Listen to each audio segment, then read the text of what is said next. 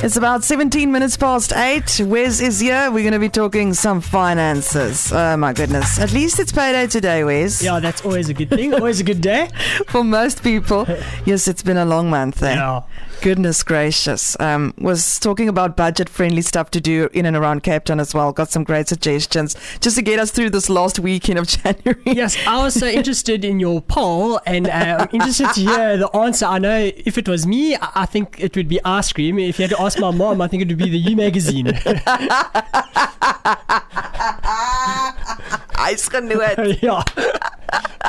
That's so true. If you missed it, we spoke about the one thing that South Africans still spend money on, even though they're broke. I'm going to reveal the answer in a little while. If you have a guess, you're more than welcome to send it to the WhatsApp line 021-100-6936. Okay, Wes, talking about our New Year resolutions. We started last week, so this is part 2. So we are on this journey of some of the financial resolutions people can make or frame differently. So some mistakes they can start avoiding, and we are on part 2. I loved last week. It was so useful. Again, it's going to be more personal issue focused. So where are we starting today? Yeah, so as you said, it's not things that we're going to start doing, it's rather things that we're already doing that we can potentially stop doing. And this might sound obvious. So the first two I want to talk about is just not falling for investment scams. Yeah. So, I mean, look, generally speaking, people are more susceptible for falling for investment scams in tough economic times. Yeah. So when they're desperate, when things are really tight, that can drive normally cautious people to take uncalculated risks with their money. And the golden rule of investing is that there is no quick way to make money. Long-term investing is a get-rich-slowly scheme with no shortcuts. And anyone can do it, but it requires diligence and patience and some common sense. And I just want to share a story. It's funny from the outside, but in reality, it's not actually funny. And we've got a client, he's older, and he's been receiving emails from Sandra Bullock. Now, I don't even know if he actually knows who Sandra Bullock is, but he is dead set on flying to America to meet Sandra Bullock, who's interested in a relationship with him. What? And it's just, like I say, from the outside, it's funny when you see the correspondence, but it's actually a sad matter. It is. That it's people can fall for things like that. Yeah. And then the second thing is just something to really consider getting an outside perspective or other people involved is lending money to family and friends. So this happens, and it's not necessarily a bad thing, but soft loans to family members or friends, they very often end in heartache. So when making loans to family and friends, people, they tend to forgo a loan agreement on the basis that it's a relationship of trust. And then when the person borrowing the money, if they default, that relationship becomes strained and acrimonious and tensions rise. So if you intend on lending money to someone or to a friend or to a family member, just make sure you get actually a formal loan agreement put in place that clearly kind of sets out repayment terms. And this is wisdom from the Bible. This is in Proverbs 22. It says, "Be not one of those who give pledges, who put up security for debts." So this is really just cautioning some wisdom around when you step into the shoes of being a lender. It's sometimes better to preserve the relationship than to lend money. I mean, how many times have we heard? So often. That's as old as time. That problem. Yeah. Yeah, a lot of stories out there.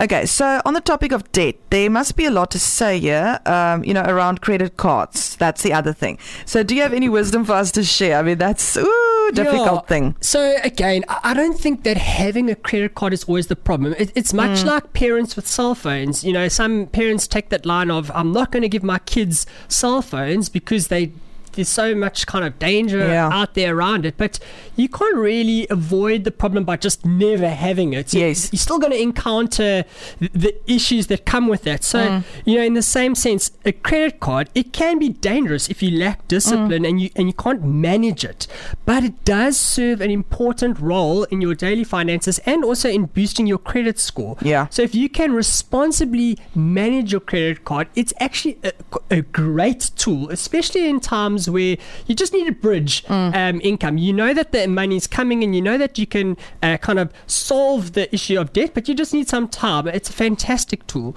But the mistake that we need to avoid is living on credit. Oh, so yeah. when you're relying on your credit to sustain your lifestyle, that is ultimately unsustainable, and it's going to result in you becoming laden with debt that you're unable to service. So if you're using your credit card kind of to cover standard items like groceries, where there's not a timing difference, you actually you don't have the money, and now this is a necessity, you need it, and you'll deal with the problem later. That problem is just going to get bigger. And bigger.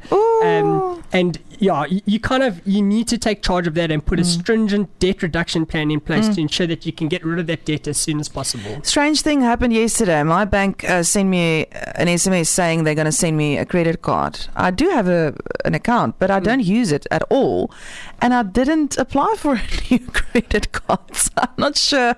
Maybe it's just an upgrade or something. Look, I don't know. Banks are going to want to do that because exactly. They're not really too interested in whether you can manage it or not. Yes. They more just want you to have the product and use it, and it's extra fees and whatever. It's a nice sales tool for them. But as far as they're concerned, I have one. So why are they sending me a new one? You know what I mean? I didn't even reply or anything.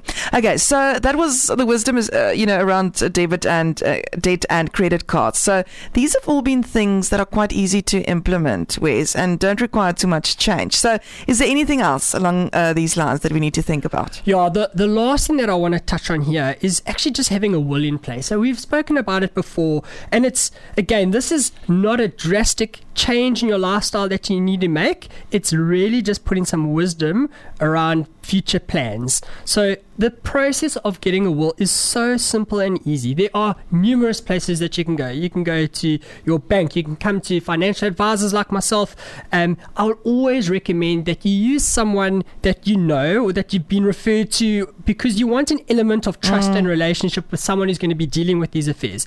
But setting up a will, and actually you do some tax estate planning if it's appropriate, it's such a valuable exercise that's really undervalued, because I think most people go, I know I should do it, I'll get to it, but they're never going to get to it. It just kind of falls off your priority list because it's important, but it's not urgent, and all those other urgent things kind of come in place of it. But if you knew how easy and how quick it is to do, you wouldn't actually hesitate. It's literally it's an email. It's us asking a few questions. Who do you want your beneficiaries to be? Who do you want guardians to be and your executor to be? You answer those questions. We get your ID document. We get a legal firm to draft the will. You sign it and it's done. And then there's just kind of that peace of mind that you've got, and your beneficiaries and heirs are going to thank you for the time that it's going to save them and the absolute hassle and admin of dealing with someone who doesn't have a will. You can go on with your life just knowing that everything's covered. All right, so that's Wes. That was the final part of our financial mistakes we can avoid. So if people do want to catch up in terms of their wills or planning exercises, they can chat more with Wes. You can email him on Wes, that's WES @gda.co.za, or you can phone him 079 165 2325. If you've missed it, let me know on the WhatsApp line and I'll give Wes's details to you. Thank you, Wes. Cool, cheers, and have a lekker hot day. Sure, stay hydrated.